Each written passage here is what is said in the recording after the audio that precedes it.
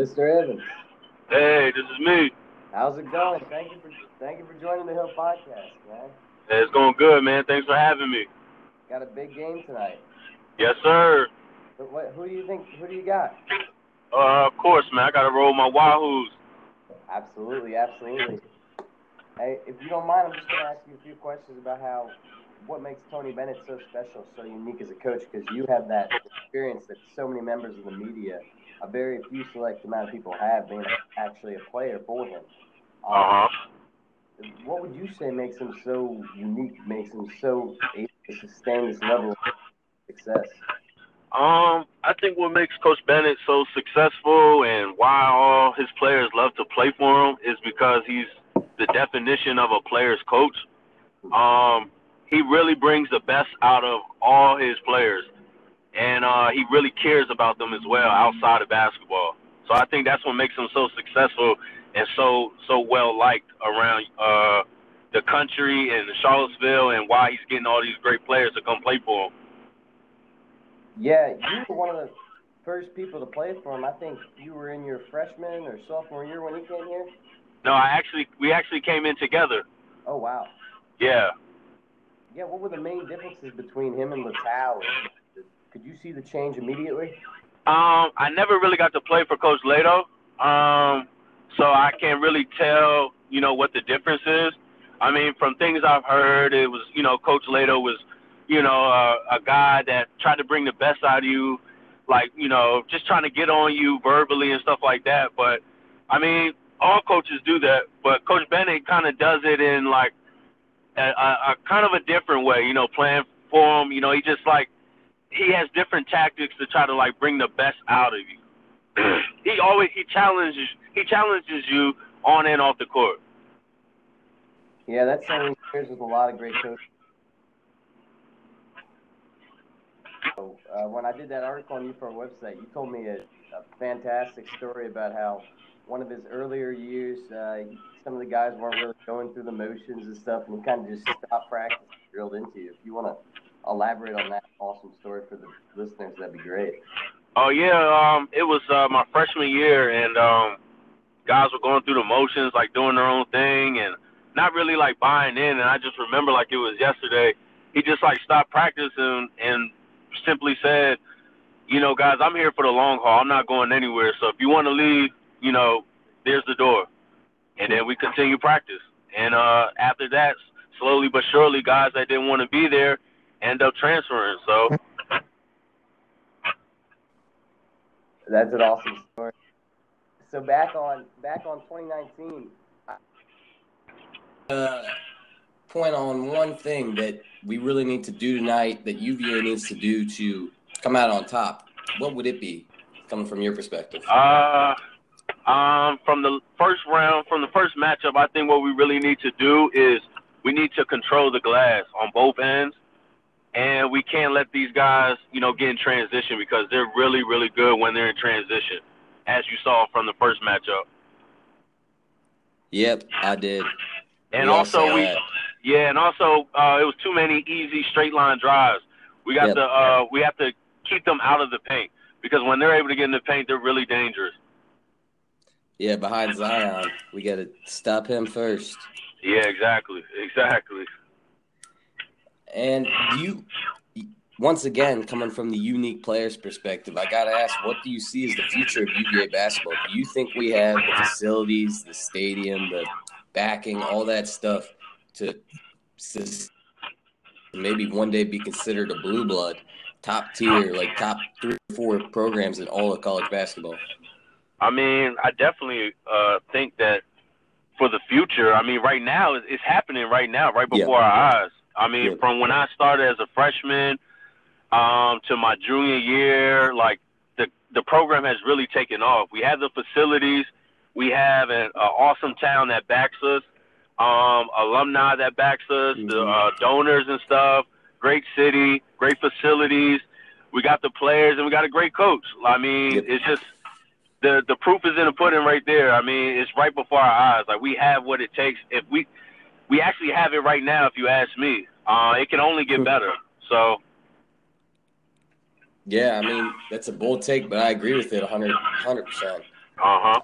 I mean, I think the reason that people continue to sleep on UVA is actually it's kind of understandable. I mean, the tournament, not failures, but the tournament's not being as successful as we had hoped. But I'm kind of thinking this team could be the team to change that around, and I was just wondering if you agree with that, and maybe why. I think they can. Not being biased. This team, they seem really, really close. Just watching them play, they play for one another.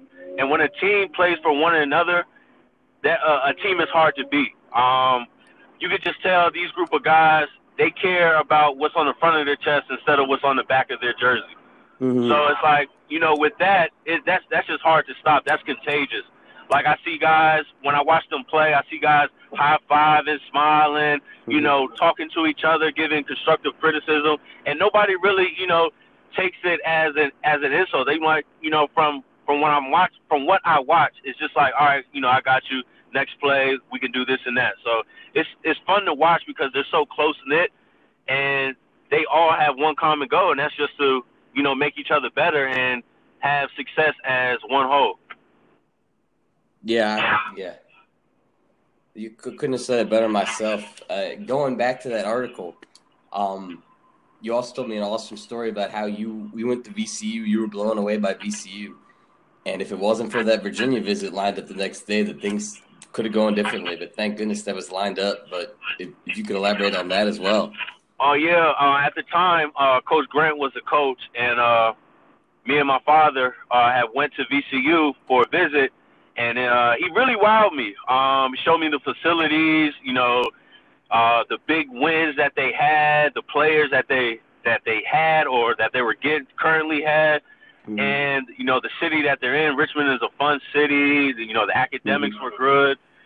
But then, at the end of the visit, he was like, do you want to commit here? And I'm like, no, I'm not that type of person. I just, I don't want to put all my eggs in one basket. So, and I told him respectfully that, I would make my decision after I go to Charlottesville. And once I got to Charlottesville the next day, it was like I was sold. It was like, the town was nice, the history of the town. It was in the ACC. Academics were outstanding, and it was just a good mixture of different diverse people. So I was just sold from after my visit to UVA. That's awesome.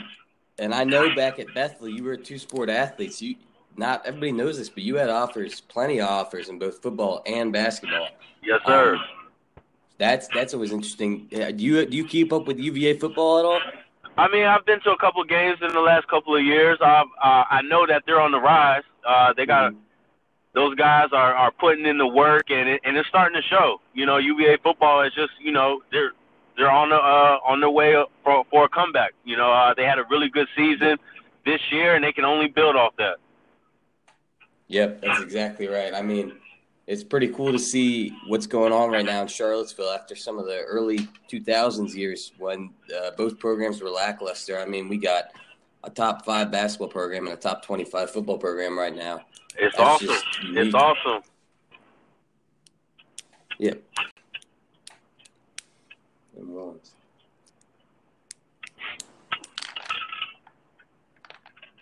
1 second here. All right.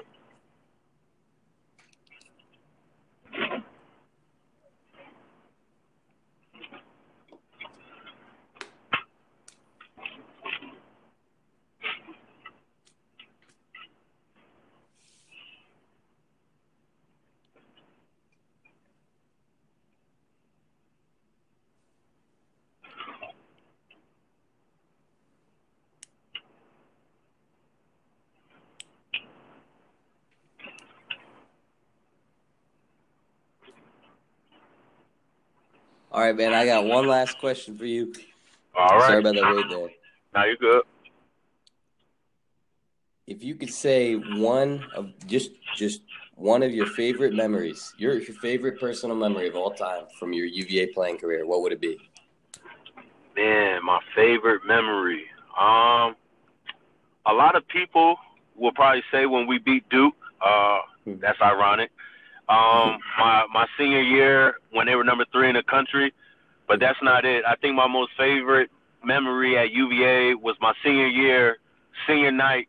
we were playing Maryland before they went to the Big Ten. Remember that?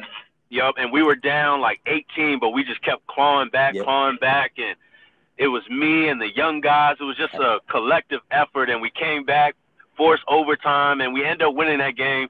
And it was kind of emotional to me because it was my last ACC game ever, and to go out like that was pretty special. So I have to say that was my favorite moment playing for UVA. Man, I love both of those games. I vividly remember both of them. I'm glad you brought those up. Yeah, it just man. gets me more excited for the Duke game tonight. Yeah, man, I will. I'll be there too. You'll be there?